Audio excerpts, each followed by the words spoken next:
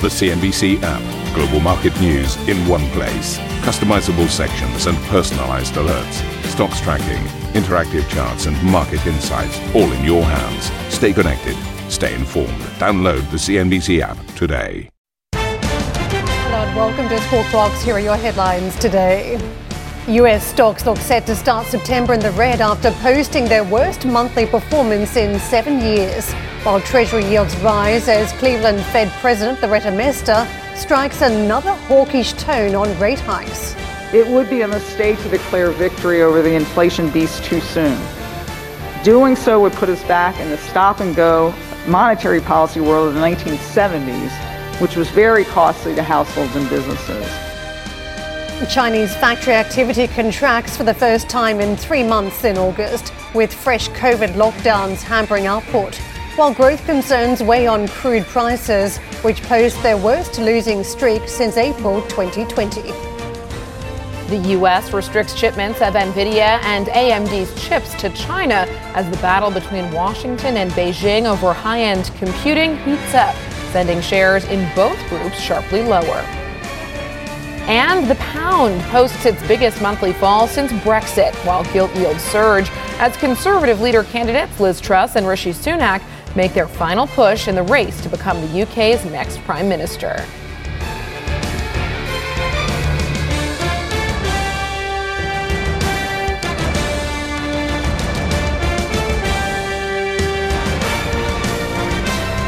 Good morning, Juliana. Thank you for joining us. Good morning. I'm so happy to be here bright and early with you. Yeah, stepping in as Steve's on location this week, heading off to Italy. So another big show as we take a look at these markets coming into September. And we keep hearing about a cautious tone from big US corporates, and suddenly some of the data now just pointing to that. The US companies have added the fewest jobs in August since the start of 2021. That is according to the latest ADP data. Now, business payrolls rose by 132,000. That was down more than half compared to July, signaling a potential cooling off in what has been a red-hot job market as rising interest rates and high inflation weigh on businesses. Speaking to business leaders, the Cleveland Fed President Loretta Mester said she expects the Federal Reserve to continue hiking rates beyond the 4% mark and ruled out a cut next year. But she insisted a repeat of the stop-and-go policy of the 1970s would be more detrimental to families and businesses. My current view is that it will be necessary to move the Fed funds rate up to somewhat above 4% by early next year and hold it there. I do not anticipate the Fed cutting the Fed funds rate target next year. It would be a mistake to declare victory over the inflation beast too soon. Doing so would put us back in the stop-and-go monetary policy world of the 1970s, which was very costly to households and businesses. Today marked the first day of trade for the month of September. As for the month of August, it turned into really a tale of two halves, ending the month on a downbeat note. Yesterday, all three of the majors lost ground. The Dow Jones pulled back about 280 points, the S&P 500 about 0.8%, and the tech-heavy Nasdaq also extended losses. For the month, the major indices are lower, but worth noting, we are still well above the June lows. The peak for the summer rally, it was about 2 weeks ago. For the month, the Dow off 4%, S&P off 4.1%, and that tech-heavy Nasdaq bearing the brunt of the selling in August off 4.5%. As for currencies, we've also seen a lot of dollar strength in the month of August. The dollar index rising about 2.6%, its seventh positive month in the last 8. In the most recent trade, we've got sterling now below 116. Sterling is down 0.4% this morning versus the greenback. For the month of August, sterling dropped 4%, its worst month, as we mentioned in the headlines, since the Brexit referendum. Euro also trading weaker versus the greenback, down about 0.4%, about 0.5%, but above the parity level. We also had a lot of movement in the dollar yen trade. Right now, we're trading around 139. The dollar yen has hit a 24-year low.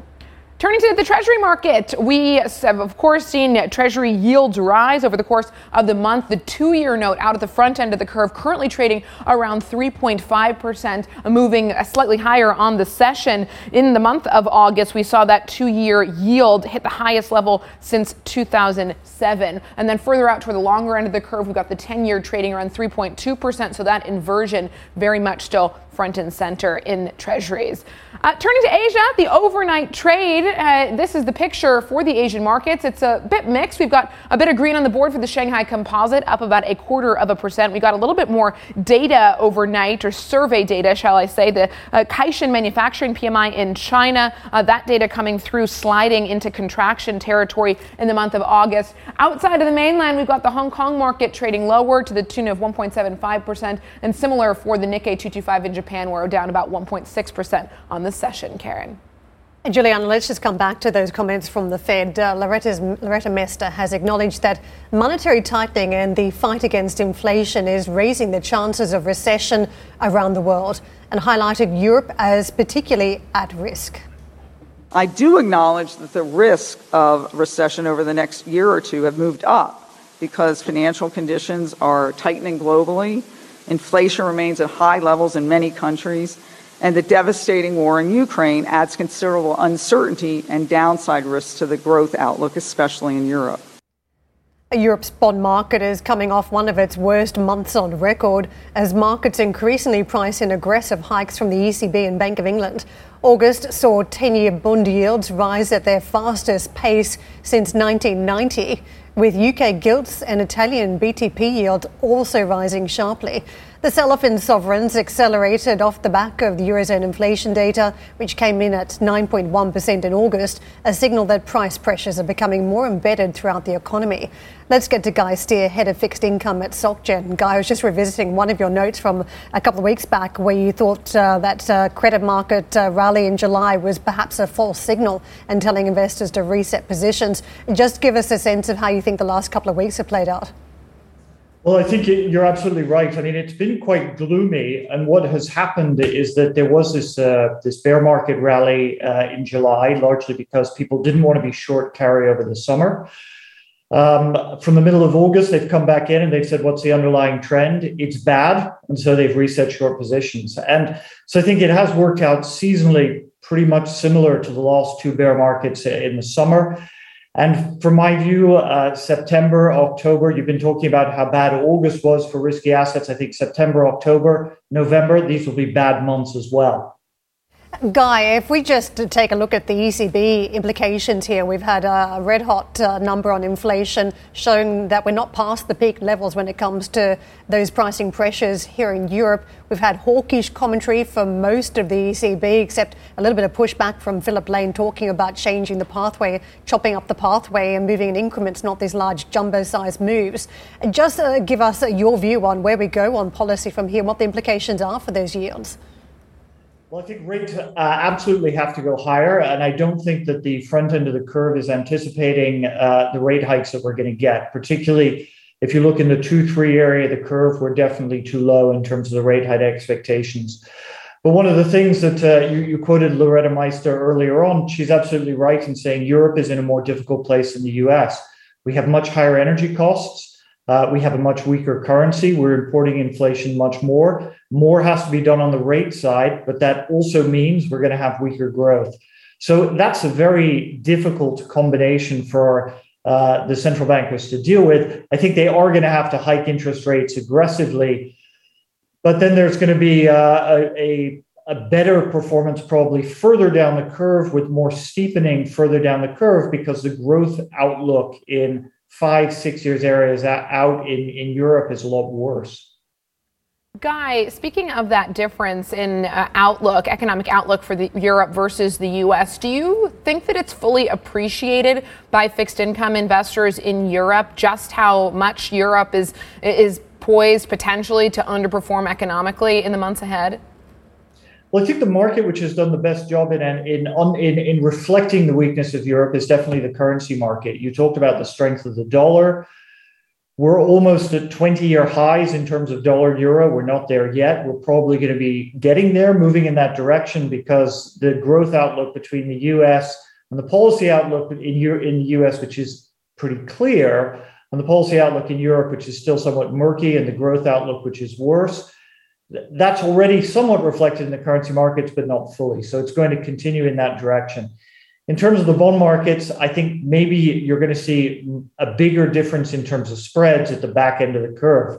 But in the 2 to 3 year areas, I think the rate hike pace in the two is going to be looking very similar. Guy, can I ask you about sterling? This morning, we're down about 0.5% versus the dollar. And for the month of August, sterling dropped 4% versus the greenback, its worst monthly performance since Brexit. We're now below the 116 level. What is the next resistance level for GBP? That's a good question. I mean, I think it's in terms of the charts relative to thinking about the policy implications. It's super difficult because what looks is like it's going to happen in terms of the UK is we're going to have more expansionary fiscal policy. That would imply normally a rather better tone in terms of the pound. More expansionary fiscal policy, more contractionary monetary policy that should help sterling. But the terms of trade are still really, really difficult. I mean, you're still seeing lots of problems in terms of the pound, and you're still seeing general capital moving out of the UK. So I think that the near-term outlook is still further weakness, unfortunately, for sterling, and possibly against the euro, not just against the dollar. Guy, I want to switch your focus to Italy as we count down to an election later on this month. The view is that we've got a lot of short bets already placed. The messaging from the right-wing populist politicians is perhaps even some pushback on those recovery funds that have already been agreed with the EU, and not exactly the right messages for bond markets. So what do you anticipate for the month of September when it comes to trading Italy? Well, I'm sounding a bit like a broken record here, so being quite gloomy about almost everything. But I think in terms of BTP Bund spreads, those can go wider too. One of the strongest correlations in fixed income markets is between corporate bond spreads and BTP Bund spreads. And I'm gloomy on corporate bond spreads. I think they're going to continue to go wider. And I think that's going to be one additional factor in addition to the politics you were talking about and the more fund of flows arguments to be driving BTP spreads wider versus the Bund. Guy, can I come back to the Fed and the market reaction that we've seen over the last 2 weeks? The summer rally, when you look at equity markets, peaked about 2 weeks ago. And Jerome Powell's remarks at Jackson Hole get a lot of attention for being one of the key drivers of the selling that we've seen. But I wonder to what extent what he said was actually new, and whether he and the other Fed officials could, if they have any other choice but to dampen expectations of rate cuts or more lenient monetary policy next year. Ultimately, they had no choice. And I wonder why these hawkish comments have driven such a reaction among investors.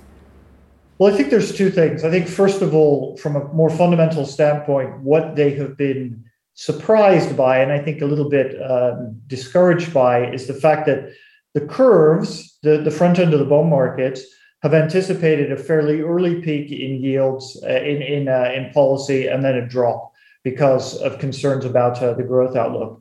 And if you go back to the history of the 1980s, what we had to do is we had to have real interest rates being positive for a significant amount of time to drive out inflation expectations. So even if you think about the 4% rates that Loretta Meister was talking about, given that the inflation expectations, the consensus inflation expectations in the US next year is 3.7%, 4% doesn't seem like extraordinarily high rates. And to go below that seems far too optimistic in terms of the bond markets. And I think that's one of the things that they've been discouraged about. And that's particularly what their comments were focusing on. Was it predictable that they would say that? Probably. But the thing is that the markets have a certain rhythm. We had this summer rally because people didn't want to be short over the summer. Once the summer came to an end, and typically the middle of August, as you say, that the high point for risk assets was the middle of August a couple of weeks ago. That signals the end of the summer and people looking ahead to what's happening next. And then we started to see people reversing that summer rally. So almost whatever the Fed might have said could have been taken more bearishly. Guy, we appreciate the comments this morning. Thank you for joining us so early on the show. Guy Steer, head of fixed income at SocGen. Crude prices have posted their first 3-month losing streak since April 2020 as a combination of weakening global demand and higher monetary policy spark recession fears. Both Brent and WTI are sharply down from their March highs of $120 per barrel. Saudi Arabia recently said it could favour cutting output in a bid to boost prices. I think perhaps that is the next big one for the trade on these markets as we count down to that producers' meeting. Now, Chinese authorities have placed fresh COVID curbs on millions of people across the country, with officials continuing to implement a zero-tolerance approach amid rising cases. Mass testing will take place in the southwestern city of Chengdu from today to Sunday. Shenzhen has already shut down indoor entertainment and large events, while Guangzhou has also ordered one district to shut restaurants and indoor venues. Factory activity in China contracted for the first time in 3 months in August, according to a private sector survey. The Caixin manufacturing PMI came in at 49.5, with production hampered by the ongoing COVID restrictions as well as power shortages. Coming up on the program, U.S. officials tell NVIDIA and AMD to stop selling AI chips to China. We'll have more on that story after this break. And for more on where stocks are headed in September, as well as the latest US jobs data out tomorrow, don't forget you can check out the Squawk podcast.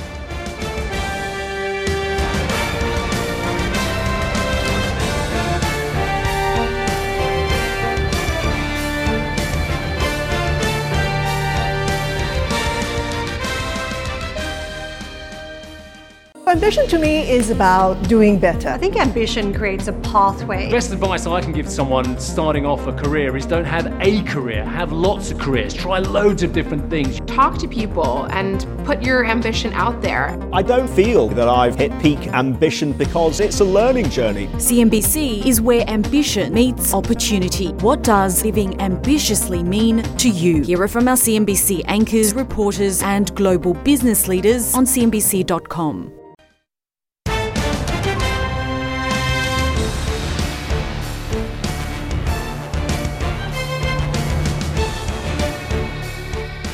Shares in NVIDIA and AMD sank in extended trade after the chipmakers revealed that U.S. officials had told them to halt exports of certain AI chips to China. NVIDIA said the move could impact $400 million worth of sales in China. An SEC filing outlined the rationale for the request, saying it would reduce the risk of these products being used by the Chinese military. Well, Karen, this is not the first time that we have seen action like this. The U.S. government has applied export restrictions to chips made with U.S. technology before. But given all the tensions around Taiwan this summer, it feels like this does mark an escalation in that fractured relationship between Beijing and Washington. There's a lot going on behind the scenes for the sector, and I think this is just the beginning. And we're talking about a huge amount of sales that could be disrupted going to China. We're not sure whether some of the licenses will be rejected if they are sought, for instance, or whether they will go through. But it does create somewhat of a roadblock. And if you think about the larger picture here,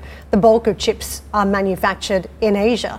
And that's a problem for the United States. It's seeking to change that. It's been pushing for more chips, more factories, more foundries to be conducted in the United States, to be created there. And if you look at the plans for some of those manufacturing facilities, they are very expensive. And there's a view that there may have to be government support to ensure those facilities are built. But that government support would be tied to some sort of a pledge not to be expanding operations in China. So you can see all the links here that the US is trying to pull the levers, trying to ensure that they create a big backdrop where the US is a key manufacturer down the line, not Asia, and that a lot of the key licensing, the key technology is based in the United States, and they have the ability then to control the sale of those goods to China. I think the idea here is to stop the technical prowess, the advancement of China, or at least slow it down. And this is a grand master plan by Biden. We saw that CHIPS Act that was signed back in August. This is just a continuation of that narrative. And similar, we're seeing similar action taken in Europe, a big push to also ramp up Europe's own chip manufacturing capacity. At the same time this story broke, researching this morning, came across the fresh lines from the Taiwan president that she looks forward to producing so-called democracy chips with the U.S., Taiwan trying to show the United States that it can be a reliable partner when it comes to the global chip crunch. And again, just highlighting the fact that Taiwan is such a crucial player in the chip market and how that factors into these relations between mainland China and the U.S. Somewhat inflammatory language, but let's call a spade because that's what we're seeing now. We've got a weaponized industry and Biden has gone down that pathway. I think what happens next will be fascinating for the sector, though. Don't forget, we've been talking about an undersupply for so many months now and the impact on production for various different sectors. Of course, the big one that jumps out is the auto sector, the inability to get the right amount of chips where they need to go to continue production. So at this point, where we're getting to the stage where we're trying to correct some of those shortages, will this exacerbate some of the short-term problems if we start to see roadblocks going into force? Will it cause more problems in the sector? And eventually could it exacerbate a glut as well? So I think when we talk about supply and demand, that'll be a fascinating factor to look at. The other point I would make would be around the efforts for consolidation in the sector. I mean, don't forget, it was only earlier this year that NVIDIA had to give up on its moves to take over ARM. It hit a bunch of regulatory roadblocks. But you've got to wonder whether it may be somewhat relieved, given that it's now looking at a fairly uncertain environment from what were really heady days for the last 18 months or so, now going into very choppy waters that are determined by geopolitics. Let me pick up on your supply glut point. I think there's a lot of debate now whether that is where we're heading. We know that the chip makers have been working hard to ramp up production, and several industries are still working with tremendous order backlogs, the auto sector front and center there. But given that we're heading into what many believe will be a period of slower economic growth, given all of the headwinds out there, is this new capacity coming at exactly the wrong time? And are we going to end up in a supply glut situation? It seems as though at the moment the chip crunch is not over. That's what we're hearing from companies. But this is something that could be on the near-term horizon, that the balance is actually pretty fine between a chip crunch and supply glut, depending on how demand holds up in the months ahead. Yeah, we just don't know how far this story could go. And if you look at the share price reaction, NVIDIA, the stock has been down close to 50% this year. And, we could be talking about chips that go into mobile phones if there seemed to be some sort of crossover, for instance, with the military. We don't know whether it stretches into autos. And don't forget, as we talk about the next phase of vehicles, chips are huge when it comes to electric vehicles and eventually autonomous vehicles. So we don't know whether this slows down the overall technology scene in China and beyond. I think it's a huge one for the markets to watch at this point, and it will go to the heart of just how relations are between China and the United States. So the Beijing-Washington relationship ever at the forefront. And we have seen a slight thawing in relations, it seemed, in recent weeks, but let's just see whether that continues and then ramifications. Thank you for listening to Squawk Box Europe Express. For more market-moving news, you can head to cnbc.com. Or join us again on the show with Jeff Cutmore, Steve Sedgwick and Karen Cho, weekdays on CNBC.